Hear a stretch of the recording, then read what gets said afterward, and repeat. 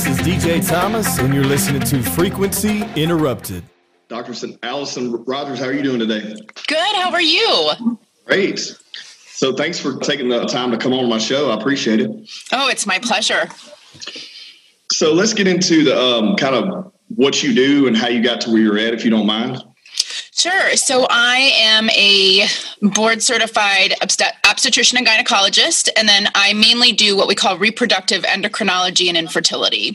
And that was an additional board certification and fellowship. So I mainly take care of couples, women who are looking to get pregnant or who have endocrine or other issues that are causing problems with their reproductive tract. So irregular cycles, that kind of stuff. But mainly I do infertility. And I started out liking to answer questions. I'm a problem solver. I like to solve problems. And really, when you look at people with infertility, they have a problem and we have to try to figure out what's causing it and then fix it. And so I really liked the problem solving aspects of within OBGYN, all the things you can do within OBGYN of infertility. And I really find it just rewarding to be able to help people become parents. I mean, that's something that, has been given a lot of attention the past decade, I feel like, but it's always been a massive issue where couples get together and trying to have kids. A lot of people don't have an issue with that and they have no problem and they reproduce and everything's great. But there's so many people that have an issue with this and we don't hear that much about it. So yeah, 1 in 8 couples. That's insane. Right. Well, let's get into that then. So the things that make that up, like, where do those issues start? If we're talking about, genetically, you're just not compatible. I mean, that's probably, worst case scenario, I would assume. I don't think there's anyone who's really genetically incompatible. Okay, so well, then that's something I'd love to talk about because So sometimes people are carriers for genetic issues. Let's just throw out cystic fibrosis. So in people who have European backgrounds, about 1 in 23 people are carriers for cystic fibrosis, meaning they're not sick. Maybe no one in their family's sick, but they have a 1 in 23 chance, which, is not that rare, of being a carrier. Now, if they want to have a child with someone else who's a carrier, which again isn't that rare, then they have a chance of having a baby who's sick with cystic fibrosis. So when we're talking about sort of genetically incompatible, I think it's not that they're incompatible, but they might have a chance of having an affected child with a severe disorder like cystic fibrosis. Okay. And when we think about there's technology that we can use to help people who are in that situation have healthy children. Mm-hmm. I think when we're looking baseline at what causes infertility and where we can look, obviously it comes down to three things. We need a uterus, we need eggs, and we need sperm. And anybody can come to me single. So I see single men, single women, same-sex couples on either side, or heterosexual couples. And we still need those 3 things to make a baby: eggs, sperm, and a uterus. Right. And so, a lot of times we need to investigate whether people have a healthy uterus. Are there healthy eggs? Are there healthy sperm? And I think those things are things that we investigate when we're trying to help people have a family. And, I see a lot of couples where they'll come in and say, oh, it's got to be, I have irregular periods. It's got to be me. My partner doesn't want to be screened. He doesn't want to do a semen analysis. Yeah. But really, 40% of the time, there's issues with sperm, which is a lot. So the recommendations are really to do everything off the bat if you're getting evaluated for infertility. Well, if we're talking about that real quick, then so my male audience doesn't run off here. Sperm issues, what were the most common issues there? So it's really fascinating. There's a lot that can affect sperm quality. So, there's lifestyle things, which you guys all know, right? Everybody knows lifestyle stuff. Yeah. So being, overweight, drinking too much alcohol, drinking too much caffeine, using nicotine, and that's either smoking nicotine or not, marijuana. And Also, diet stuff, eating the healthiest, organic, non-processed diet you can will certainly help that. And then I have guys who have either jobs or hobbies where they're exposed to chemicals. Okay. So, I have guys who I live in Chicago, so there's a lot of guys here who are working steel mills. Right. And there's a lot of fumes in the steel mills or the railroad industry. I mean, any of the, manufacturing where people are exposed to fumes, mechanics, all kinds of people who have different kinds of careers or funky hobbies, depending on what you do, that you might be exposed to chemical fumes from paints or whatever, that can all affect your sperm quality. Well, so those are some things that we think about. What are some common ages for men, for example, where they start having issues with those things? Well, it's very variable. So I have certainly, when we look at guys who have abnormal sperm, it can certainly be genetic. So there are some people who have genetic disorders that cause that. It can certainly be lifestyle. And then sometimes it's other. We don't know. We don't exactly know what causes it. And then, one thing that really tips us off, if you're a guy and you're having a hard time getting an erection or ejaculating, or you feel like maybe the ejaculate is very, very low volume, it does not much comes out, then you probably should get evaluated with some hormones to make sure there's no issues. And one of the biggest things I see is that guys are diagnosed with low T. Yeah. And a lot of guys have low T. It doesn't matter what age it is. So that's something that there's never a set number there. Well, there is. There are ranges of what normal is, but sometimes even guys at the low end of normal have some sexual dysfunction. Okay. So I hear a lot of times, it's just not as hard as it was before, or it doesn't seem like my orgasm's as strong as it was before. Right. And I always will check guys for hormones, a testosterone level, and some of the hormones that come from our pituitary gland that send the signals either to ovaries or testicles to do their job, we can get information about if there's issues either at the pituitary level or the testicle level. So if their testosterone's low, then we're looking at not only low sex drive, but also low sperm count. And people feel like crap. Yeah. Right? Guys who have low testosterone feel like crap. They don't have a lot of energy. They don't have a lot of sex drive. They're tired all the time. They don't feel like working out or doing anything. And I think it affects their overall sense of well-being. They just feel yucky. And a lot of guys have been living like this so long, they have no idea. Well, there's such an insecurity on the male side as far as just hearing that someone's going to come to you is a big step. I feel because there's so much insecurity in that. Yes, I think that part of that is just, the usual male machismo of feeling like they need to, they don't, of course, and nobody wants to let their partner down, right? Or feel like they're less of a man because they don't have good sperm. And of course, rationally, we know that's not what makes you a good father or a good husband or a good person. But I think emotionally, guys have a really hard time with finding out that they have major problems with their sperm. And here's the big kicker is that if you have a low testosterone and you go to your general doctor or even some regular urologist, or if you're at the gym and taking, for example, recreational testosterone, and you start taking regular testosterone because it seems like it makes sense. Your testosterone's low, take more testosterone. It actually turns off your ability to produce sperm. And it's so counterintuitive, but your body's like, oh, there's testosterone around. I don't have to do anything. And it literally shuts off sperm production. It's not producing natural testosterone at that point too, right? So it's Right. And so I see a lot of couples with who they come in and they say, their guy has no sperm. And even after I take a detailed history of their medicines and stuff, I'll be like, so what you doing on the side, right? It seems like a lot of guys who take recreational testosterone or testosterone prescribed by a doctor. And sometimes they tell me, sometimes they don't. But I can tell based on their blood work, what's going on. And a lot of those times, those guys have zero sperm. And I think that it's crazy to me because sometimes actual doctors give patients testosterone because they're trying to help them because they have low testosterone, and they don't, unless you're in the field and doing this all the time, they don't always understand that giving them testosterone will shut off their sperm production. Right. And even I always tell people, did you tell your doctor you're trying to get pregnant? And they say, a lot of times they'll say yes. And it's just, I think people are well-intentioned, but probably like nicely need to stay in their lane. I was about to say that. Yeah. Your lane, this is what you specialize in. Well, so then what about women? Because I know that, this is just common knowledge that people throw around basically, that once you're over like 35 to 40, that's when you start being at a high risk for pregnancy. Am I correct?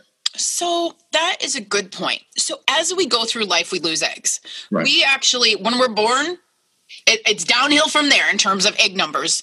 And once we hit about 35, 38, that number accelerates very fast. And so we're losing both quality and quantity of eggs. Most women lose the ability for their eggs to make a child somewhere around 42, 43, 44. Mm-hmm. And I think that is most women. I certainly see some women in their early mid-20s who have lost the ability to have children, and clearly that's not normal, which is why they're seeing me. But in general, most women sort of lose that ability. And as we get older, not only do we lose eggs in terms of quantity and quality, we also increase the chance of miscarriage.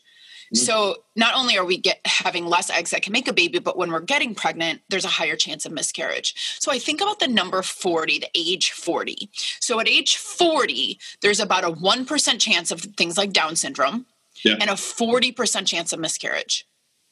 It's crazy. And younger than that, it goes, the risk of miscarriage goes down. Higher than that, the risk of miscarriage goes up. But you have someone 42, 43, their risk of miscarriage is like 50% sometimes.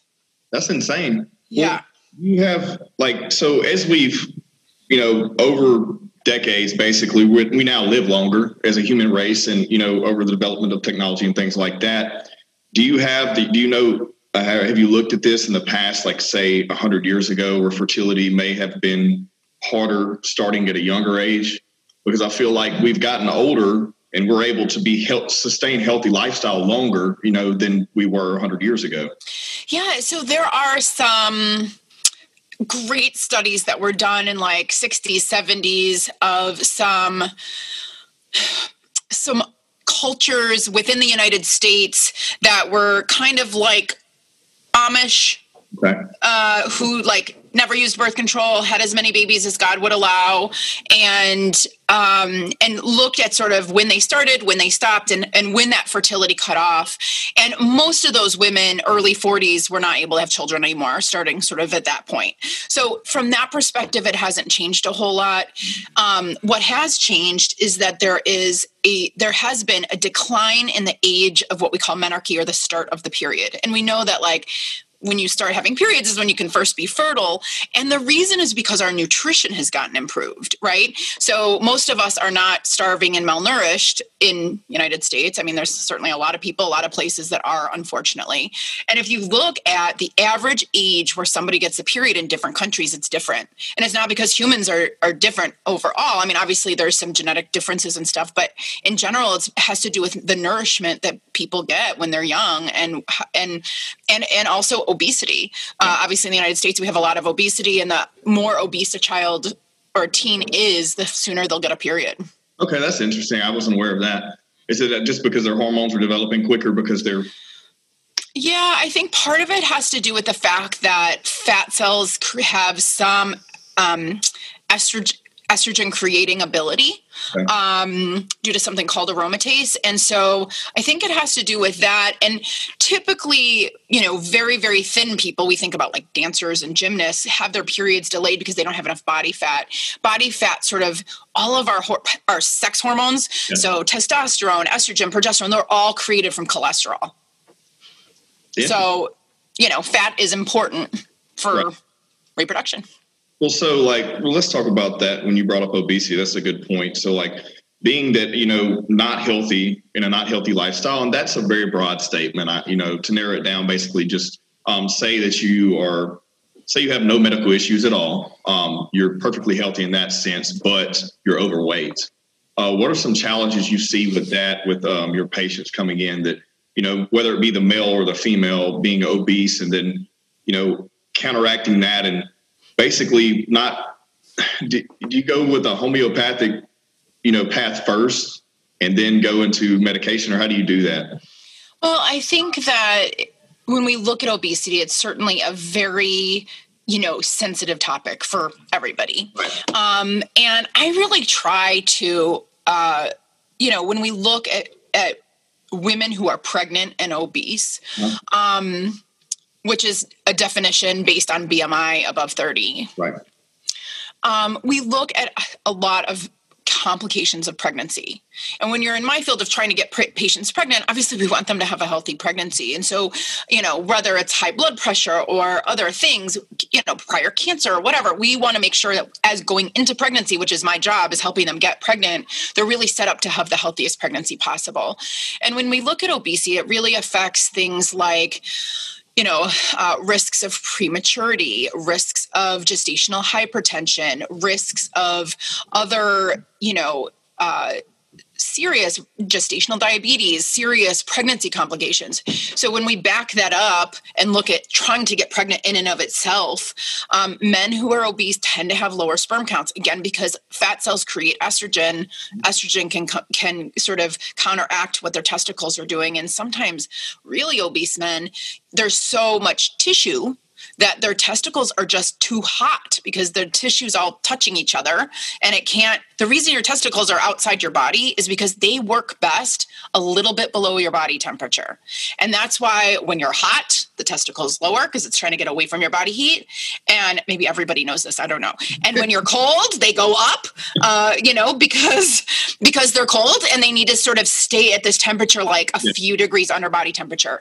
And if you can imagine a scenario where somebody is so large that, and there's no space there, that it's just the testicles are sitting between their legs and skin, and they're just getting cooked and they can't get colder than body temperature, and so that they're not producing sperm sort of as efficiently as they can be. So on the male side, obviously, there's different levels of obesity.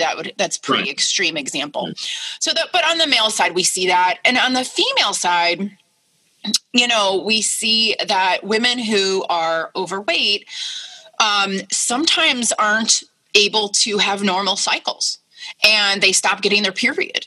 And sometimes it's related to disorders like polycystic ovary syndrome, but other times it's not. Well, I don't mean to cut you off real quick, but I don't want to forget this. Yeah. So I'm doing that, and because I'm real big into the health and fitness, and I also work out with a lot of people, and I've seen that on the female side to where that naturally their testosterone levels are so high because they work out so much, like for instance, like CrossFitters and stuff like that, and they're eating healthy and everything. Their testosterone levels are so high that they just quit having a period naturally. And it probably has more to do with their drop in percent body fat. Okay. As opposed to sort of a rise in testosterone. But what we see is that as you drop, so there's two extremes. Right. So the one extreme is very, very low body fat. That's what I was talking about, like dancers, gymnasts, and then obviously people who are training for marathons or other things. Yeah. Their body fat drops so much that their pituitary gland in their brain is like, whoa, I'm under stress. I literally don't have enough energy to feed myself, let alone a child. I'm not going to be ovulating. And that's sort of on the low side of the BMI spectrum. And then on the high side of the BMI spectrum, there can be some dysregulation in the way the pituitary talks to the ovary. And again, it's like, I'm not healthy. I'm shutting off this, the ability to make an egg right now. And so certainly being a normal weight is healthiest for everybody. But for the women who are overweight, that's where, or are stopping, and underweight, I guess, we can give them medications to help their body make the eggs. Like I said, there's a lot more than a number on a scale. Right. It has to do a lot with, of course, there's a lot of emotion and other things involved with sort of just the number, the BMI number. And as anybody who works out knows, if you are full of muscle, your BMI can be high, right. and you're really healthy and fit. And it's more about sort of what are your chances of conceiving and having a healthy pregnancy in my book. But both extremes. Too much and too little body fat can cause problems getting pregnant.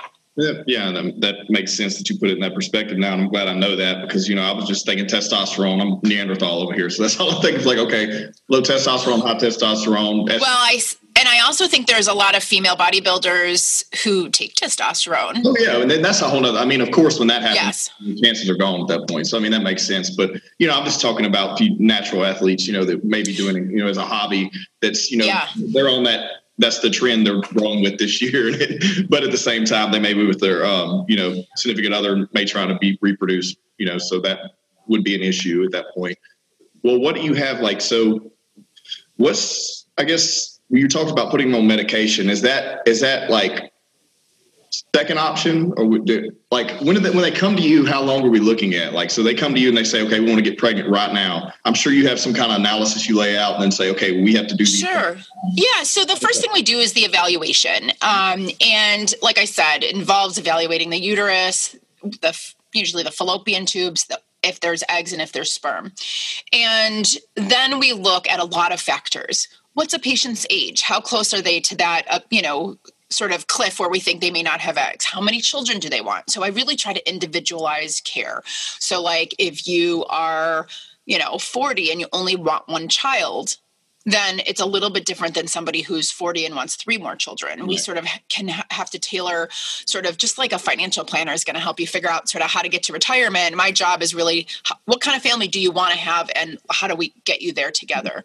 And then, I think that after we get that evaluation done, I really sit down with each patient and go through what the treatment options are, what I would recommend. And it really depends on what we find. So, and what the patient's goals are. I certainly have people who say, most of the time, by the time people have come to me, they've either tried on their own for a certain amount of time.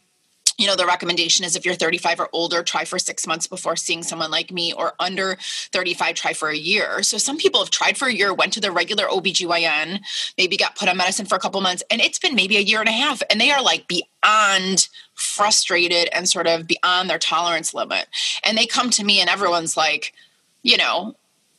just upset about even having to come see someone like me. And so really it depends on the individual's goals. A lot of times we'll use medication to either help them make eggs if they're not making eggs, or help them make 2 eggs a month instead of 1, for example. And then we can kind of combine that. Sometimes patients will start with intercourse. If there's male issues, we'll start with inseminations where we put the sperm inside the uterus. And then of course we have a lot of technology that avoids the tubes. That's really like IVF. And, I have a really unique perspective because I had to go through fertility treatment to have my family. Okay. And it's really interesting because, I had my first child when I was a resident, just a general OBGYN resident, and I didn't have any trouble at all. What age were you? 28. Okay. Yeah, I think I delivered her right around 28. And didn't really have any issues at all. And then we waited until we were really, really ready for number 2. And then it took a long time. And, I had to go through all of the treatments, and I had to go through all of the things. I had several pregnancy losses. And at the time it was so emotionally difficult and felt so devastating. Even though I had a child at home, I really felt like my family wasn't complete. And, I think that it gives me a really unique perspective in taking care of couples. 'Cause I've been in their shoes. Right. And the thing that speaks volume is you're not just a specialist saying, okay, we need to do these things. I've seen these cases. I've went through this. I know how you feel, and let's figure out a solution here. So that makes sense. Yeah. And I also think that, you're talking about sort of some of the male listeners out there. I think that it's hard. No pun intended. It's difficult for a lot of male partners because, things are happening to their partner's body. And they, maybe their partner has a miscarriage and they're grieving. That was their baby too, but they also feel like they need to be strong and support their partner through it and can't necessarily grieve totally themselves. And I think that it's a challenging place for most guys because it's hard for it's difficult emotionally for them too, but they're also trying to be the support for their partner who they feel like is physically going through more than they are. And it's important to sort of recognize the struggle emotionally that guys go through also. Well, I think it's interesting that you have an emotional, investment in it as well, because I feel like that someone who's an expertise in that field 9 times out of 10 will just be approaching it from analytical level. Yeah. It amazes me how many doctors are out there who are really good doctors, but have not the best bedside manner. Yeah. It's just one of those things. In all fields, actually. Yeah.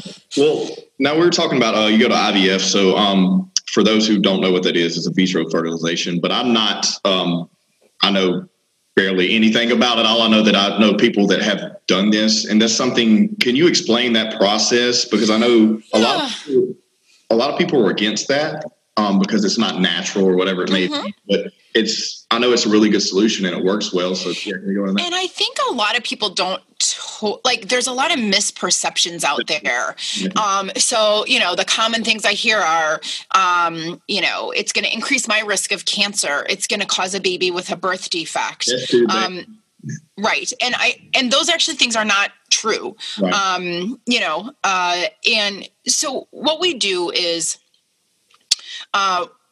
sort of put it into, the technical terms. We give a woman medication so their ovaries grow multiple eggs. Okay. So normally in a menstrual cycle, you grow one egg. That's it. So we give medications, and it's not very long. We give those medicines for about 10 days. So it's not like, some people have to go through multiple rounds and they talk about months and months and years, but really it's 10 days of medicine. And during that time, we will watch the eggs grow on the ovary. They come in these little sacs, these little fluid-filled sacs. We call them follicles, and we watch them grow. We measure the hormones. And when these little sacs, the follicles, will become about 2 centimeters in size, which takes about 10 days, we give the woman a medicine called a trigger. And that trigger will mature the eggs inside those follicles. And 36 hours later, we do a procedure called an egg retrieval. And for the egg retrieval, we give a little sedation. I would call it Twilight. And we use a small needle on our internal ultrasound probe, and we're able to collect the eggs. So it's almost like getting your blood drawn just in your ovary. So because obviously, if you could imagine, if you're a guy, putting a needle into the testicle would be painful, same as the ovary. So we do give some sedation so they don't feel it, but the procedure takes literally 15 minutes. And the patient, wakes up, is able to get back to their usual activities the next day. We then would usually inject sperm or mix sperm with the eggs. And this is the place where treatment is very, we can really personalize treatment. So I have some couples who say, even though I'm doing IVF, I want to do things as naturally as possible. Mm-hmm. And so what we do is we will just mix the eggs and the sperm in the dish together and, let nature take its course, just like it would in the body. And, how does that work? If you're outside of the body, what's the, is there incubation there? How does that all need to be controlled?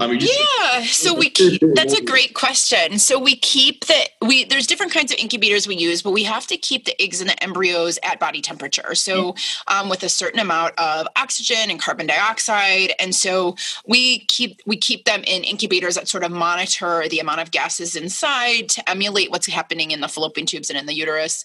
And then also giving them,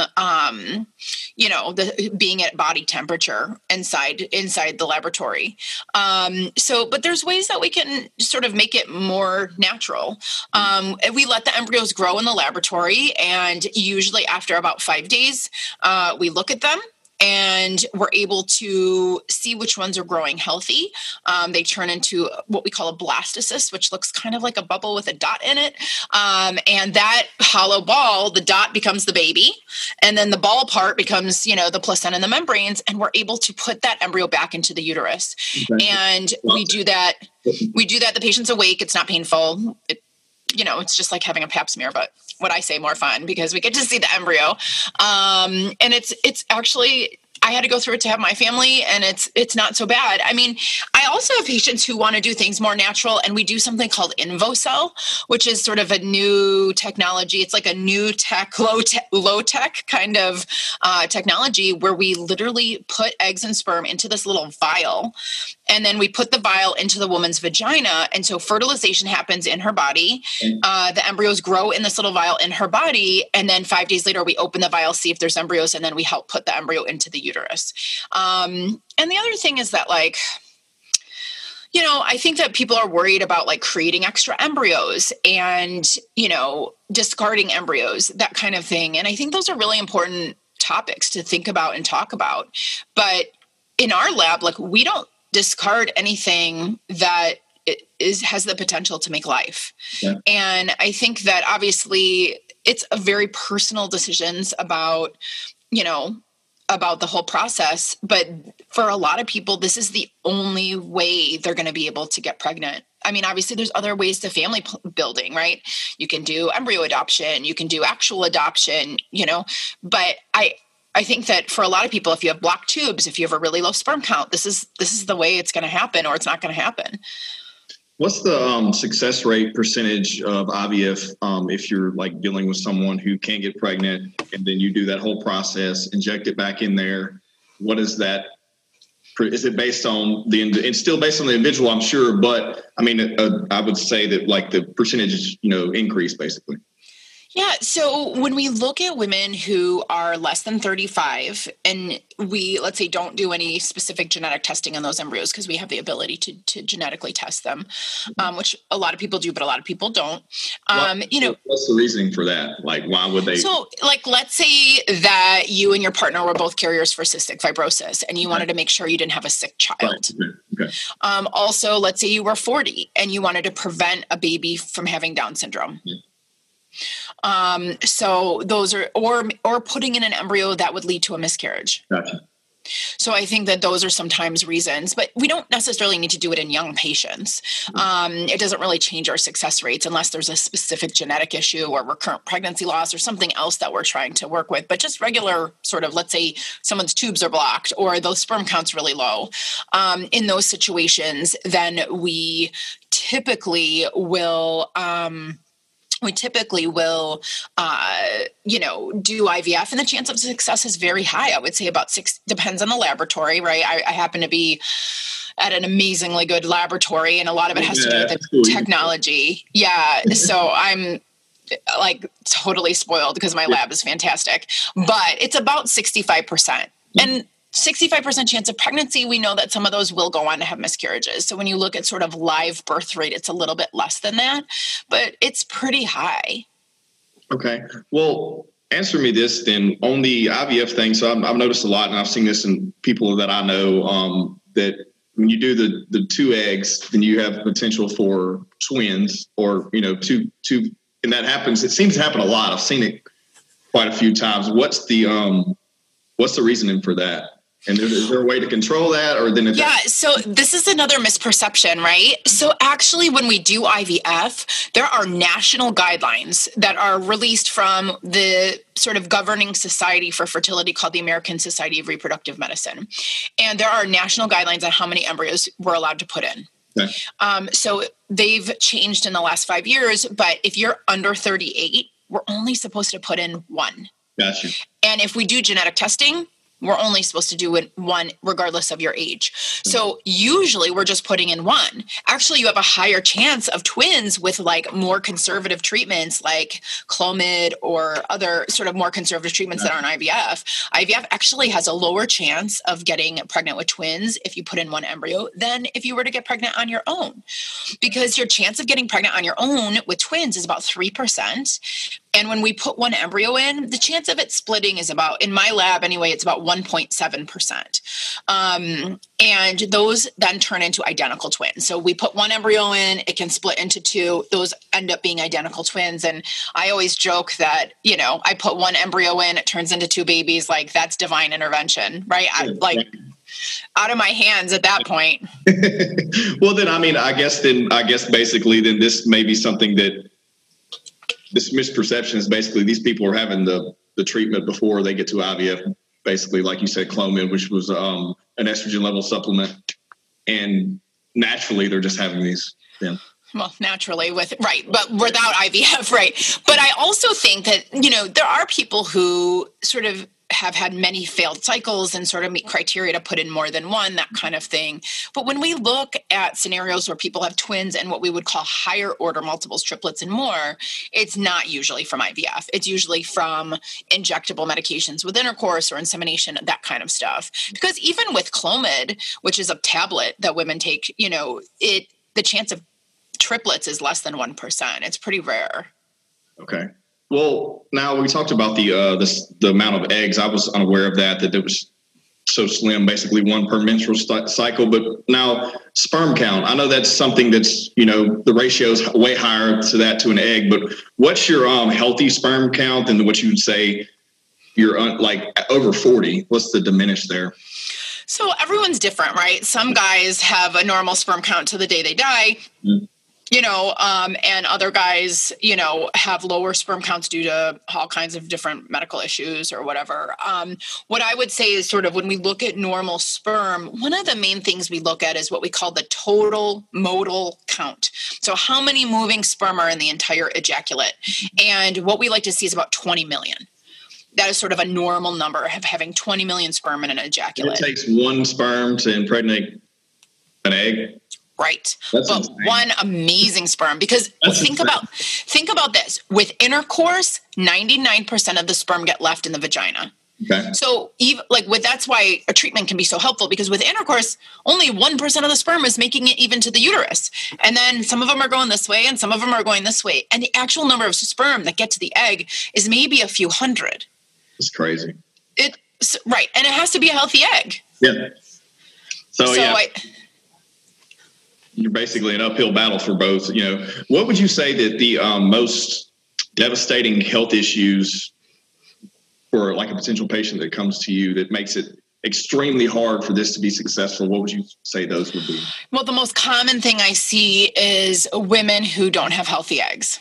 Okay. And that's just devastating, right? We try and they're not being successful. And then they have a choice, right? And those choices include things like not pursuing having a family, things like, using donated embryos or donated eggs. Well, how does that process work? Yeah, so the donated embryos are usually couples who have had their family, have extra embryos, don't feel comfortable ethically discarding them, and will donate them to like an adoption agency, more or less, that will help have those embryos find places to not be discarded. And those are great options for patients. Obviously, one of the nice things is that if you're a woman and you don't have eggs, but you still want to have those life experiences of carrying a pregnancy, and you still want to have that biological connection with your baby, and maybe your male partner wants to also have that biological connection. Like, just because you don't have eggs doesn't mean that they don't want to have that genetic component. We do a lot of donor egg treatment. And emotionally, that's hard because you have to kind of grieve the loss of the biological child you were hoping to have. Right. But when we look at donated eggs, you more or less can get them from a bank. Like you would get sperm from a sperm bank. They're already frozen. They're ready to go. The ownership of those eggs are with the bank. So you just pay your money. They send you eggs. And then there's also fresh egg donation, where you have somebody go through an IVF cycle for you. They have their eggs removed. They're mixed with your partner's sperm. The egg donor's out of the picture. It's anonymous, so they don't know you, you don't know them. And you have parental right over those eggs. Was there so what's the rejection rate on someone else's eggs being implanted into you? Because they're not. I mean, it's not 100%, but success rates are very, very high, 70, 75%, because they're like usually young, healthy eggs. Okay. That's interesting too, because I didn't know how that worked as far as, your body versus someone else's, and kind of like. Yeah, it's amazing, actually. Something, Does blood type have anything to do with this? Nope. Yeah. It's so fascinating, right? Because if you think about our immune system is very strong, and it knows who we are versus other bacteria, other viruses, other things.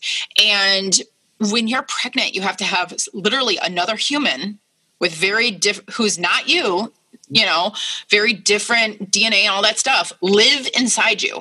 And so your immune system kind of calms down and allows somebody to live inside you, which is just amazing. But the same, so it doesn't, your baby is not all 100% your DNA, right? It's 50% of your DNA. And if it's 0% of your DNA, your body doesn't actually know the difference. Okay. That's interesting too. Yeah, that's why things like gestational carriers can be helpful also, right? Gestational carriers, if you don't have a uterus, if you're a single male or a same-sex male relationship or whatever, your uterus has been damaged, then you can use a gestational carrier to carry a pregnancy for you. Okay, well, what about, so we talked about same sex, like you have two women that come to you, and I'm interested to know this scenario. So what if you have two that come to you, one is planning on carrying, but then something happens and they're not able to, and the other partner, is that something that happens often? So, a lot of times before couples, I have a large percentage of my patient population is same-sex women, and that's because they all need donor sperm, right? So they all have to usually see someone like me. And, usually they have it figured out before they see me. They, know whether they want to carry or not. And certainly egg quality is typically related to the age of the person. So sometimes if one person's a lot older versus somebody who's younger, we may want to make sure that if we're going to use the older person's eggs, that we do it right away and not waste time on that.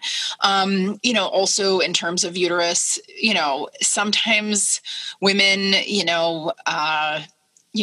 both of them want to carry at some point. Sometimes only one of them wants to carry. So I think that usually it's sort of predetermined. But yes, there is their ability for just one person to carry if the other person's uterus.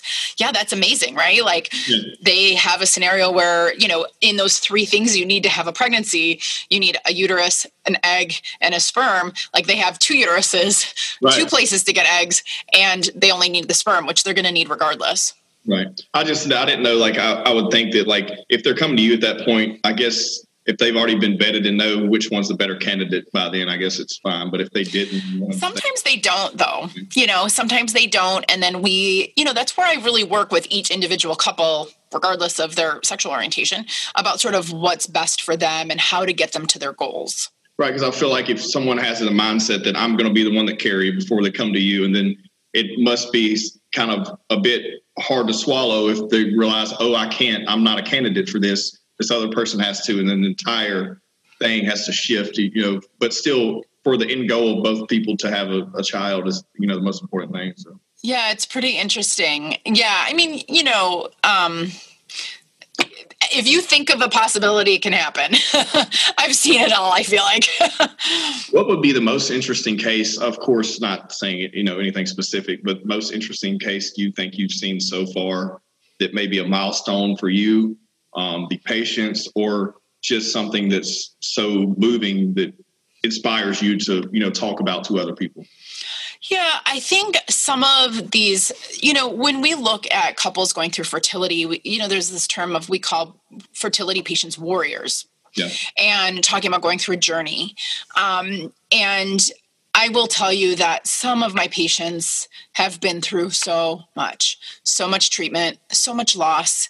And sometimes they are so strong and they persevere.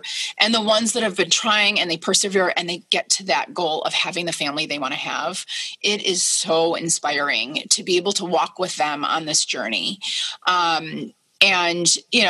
I have a lot of patients who, for example, have been trying for years, either with me or with other doctors, and then they come to me and we're able to help them be pregnant. And it's just the best feeling in the world to be able to help someone who's been through such a long journey. And you see patients, the perseverance and dedication and drive they have. It's just, it inspires me.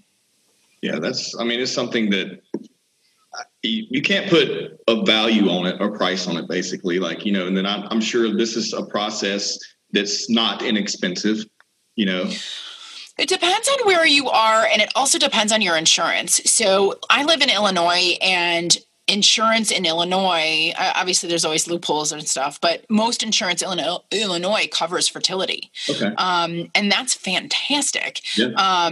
Because it really allows, breaks my heart when the biggest thing getting in the way of patients' treatment is finances. because, as much as I wish I could give all the services away, I still have to pay my staff and and keep the electricity on in my offices. But that is so hard when finances are the thing that prevents people from doing treatment. And we do work with grant agencies. There's a lot of sort of nonprofit grants and other opportunities to help patients. And especially being in Illinois, you can actually get on a lot of times, when the year turns, you can sometimes get on different insurance that has better benefits, but it's hard from a financial perspective. When I was going through treatment, I was living in Texas and I didn't have any fertility coverage based on insurance. And I was living off a fellow salary, which was more or less cost of living, like just the bare bones, like horrible. They more or less, it's very, very low when you're in training as a doctor. And, we scraped together everything we had, the money we were saving as a down payment on a house went to pay for our IVF cycle. And a lot of times doctors have like samples that they get that they can donate to patients, or other patients, are done with their treatment, have meds they haven't used or haven't opened, and they'll donate it to patients. So that kind of like just paying it forward for patients, we can really sort of, help patients who otherwise can't afford it. I think too that if there's people out there, especially listening, that can contribute as far as someone who's a healthy egg donor per se, what would be the perfect age range for that? Yeah, so we like to see women who are typically between, usually between like 21 and 34, in that range.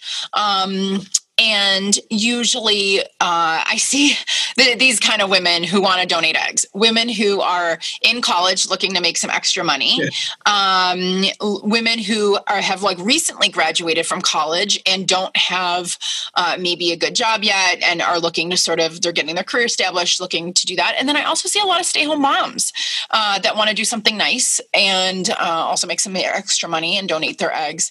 It's an amazing gift. And they go through that process like we talked about, where you take medication for about 10 days and then have the egg retrieval.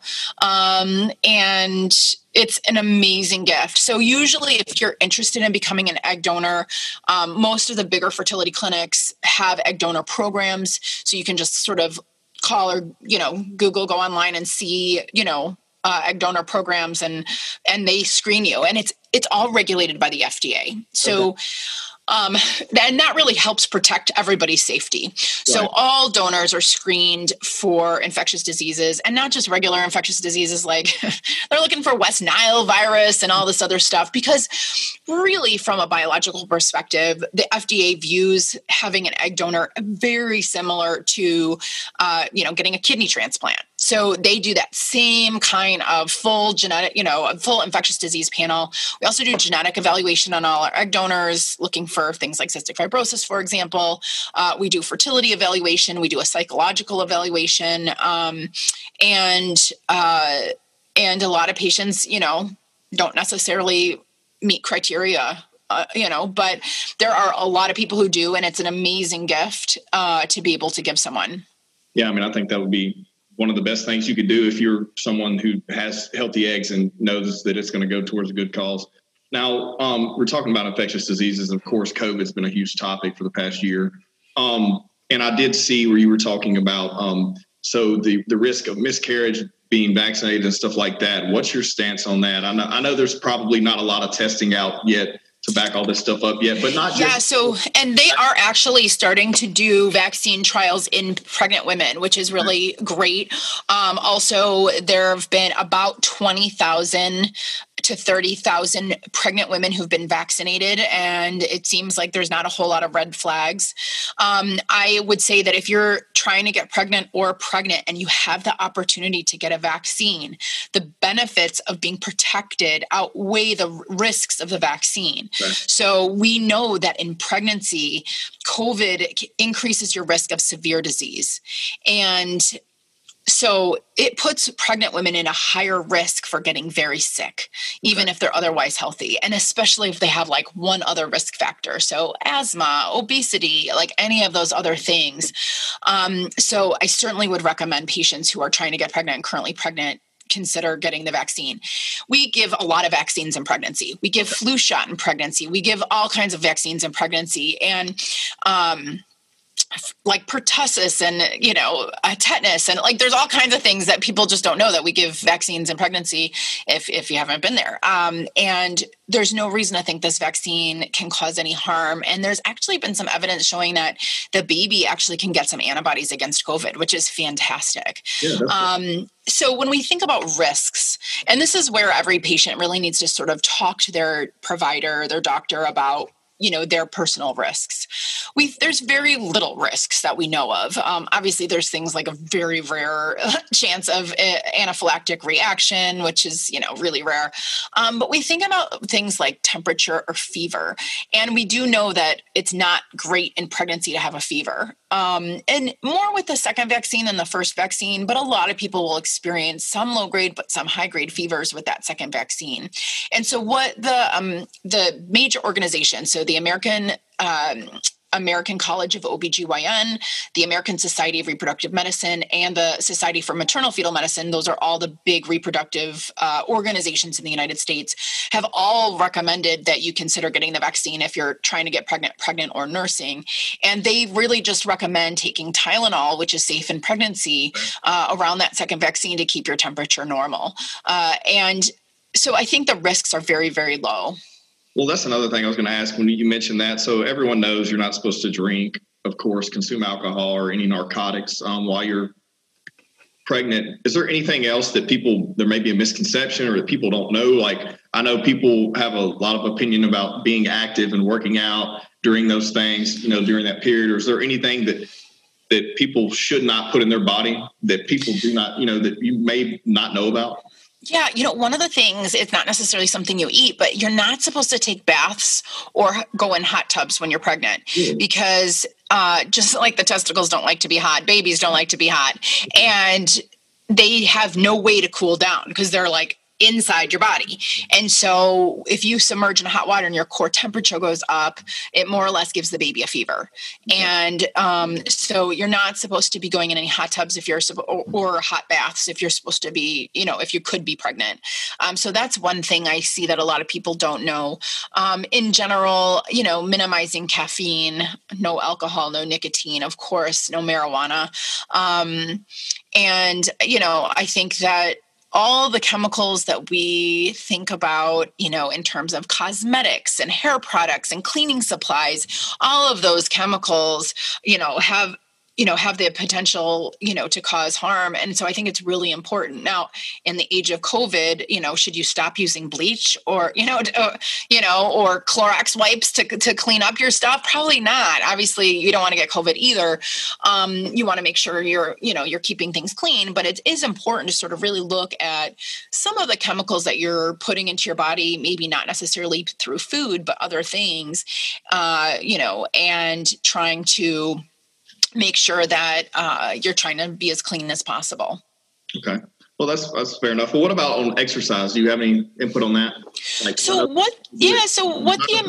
The American College of OBGYN recommends that you can continue your usual regular exercise that you've been used to.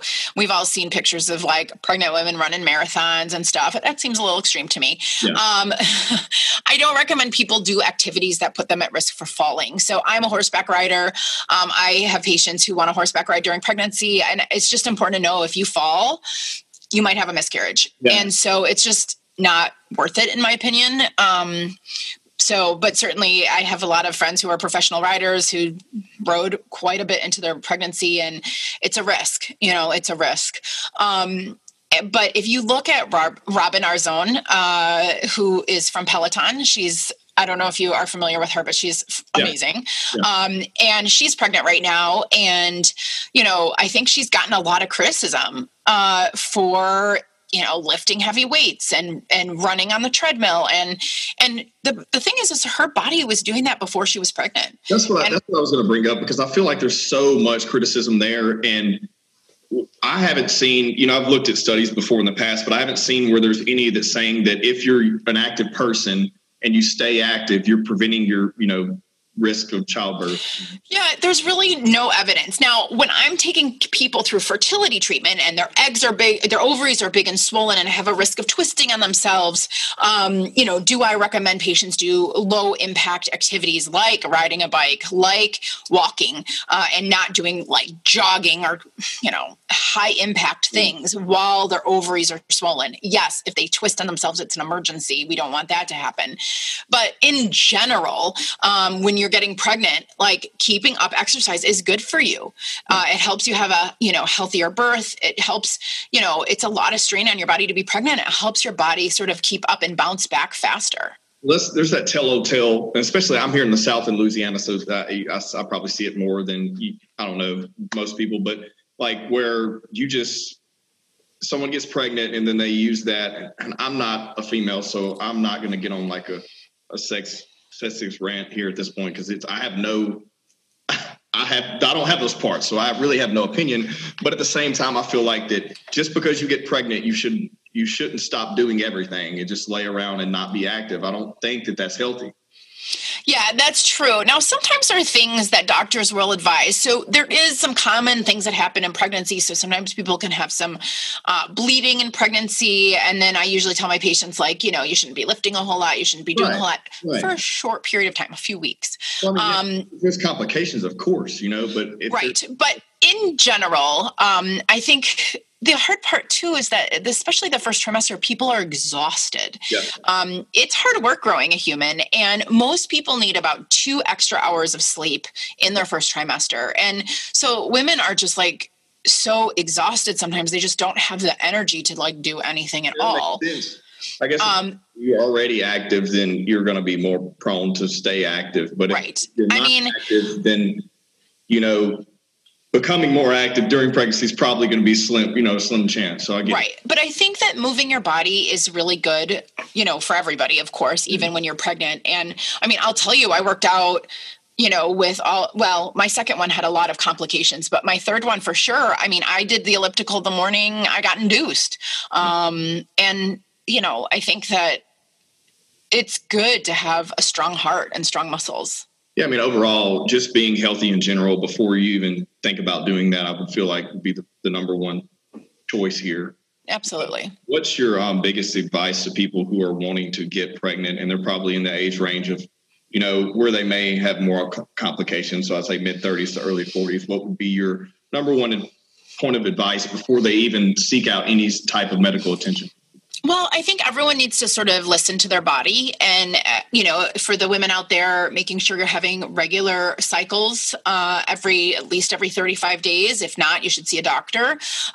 Making sure, for men, that sexual function is normal. And I would recommend that, especially women 35 and older, there's no harm in getting your fertility tested. Meaning it doesn't, is there sperm? What's your egg count?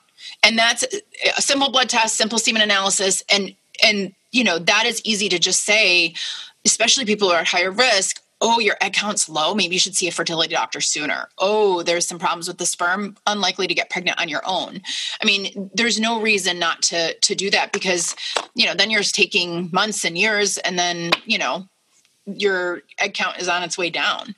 But I think that getting some testing is always a good idea. Well, other than that, I mean, I feel like we covered a lot here. A lot. My brain hurts. I want to ask you so much more stuff, but we're already at like an hour now, so I'm going to go ahead and get ready to close this thing out. But is there any final thoughts, anything you want to plug before we get out of here? I know you're really active on social. So you can always follow me. It's dr.allison.rodgers, and it's Rodgers with a D. And I do a lot of fertility education on social media. I also think that it's really important to advocate for yourself And if you've been trying on your own for 6 months and you're 35 and older, or a year and you're under 35, go see an OBGYN, a family practice, a fertility doctor to get evaluated to see if there's something going on. Because you owe it to yourself to not waste time, because ignoring the problem and waiting longer time is not necessarily going to help you get pregnant, and it's only going to cause a decline in eggs. And I will tell you, if you're not pregnant by 6 months, regardless of your age, your chance of getting pregnant per month on your own drops to only 1% to 2%. Whoa. Yeah. Most people are going to get pregnant in that first 6 months. Okay. Well, that's interesting too. So Yeah. if you're not getting pregnant by then, go find someone. We're here to help you. We're not so scary. Well, I thank you so much for your time today. And if nothing else, I guess we'll close out right here. Thank you so much. All right. Dr. Allison Rodgers, thank you. Everyone, please subscribe to the podcast.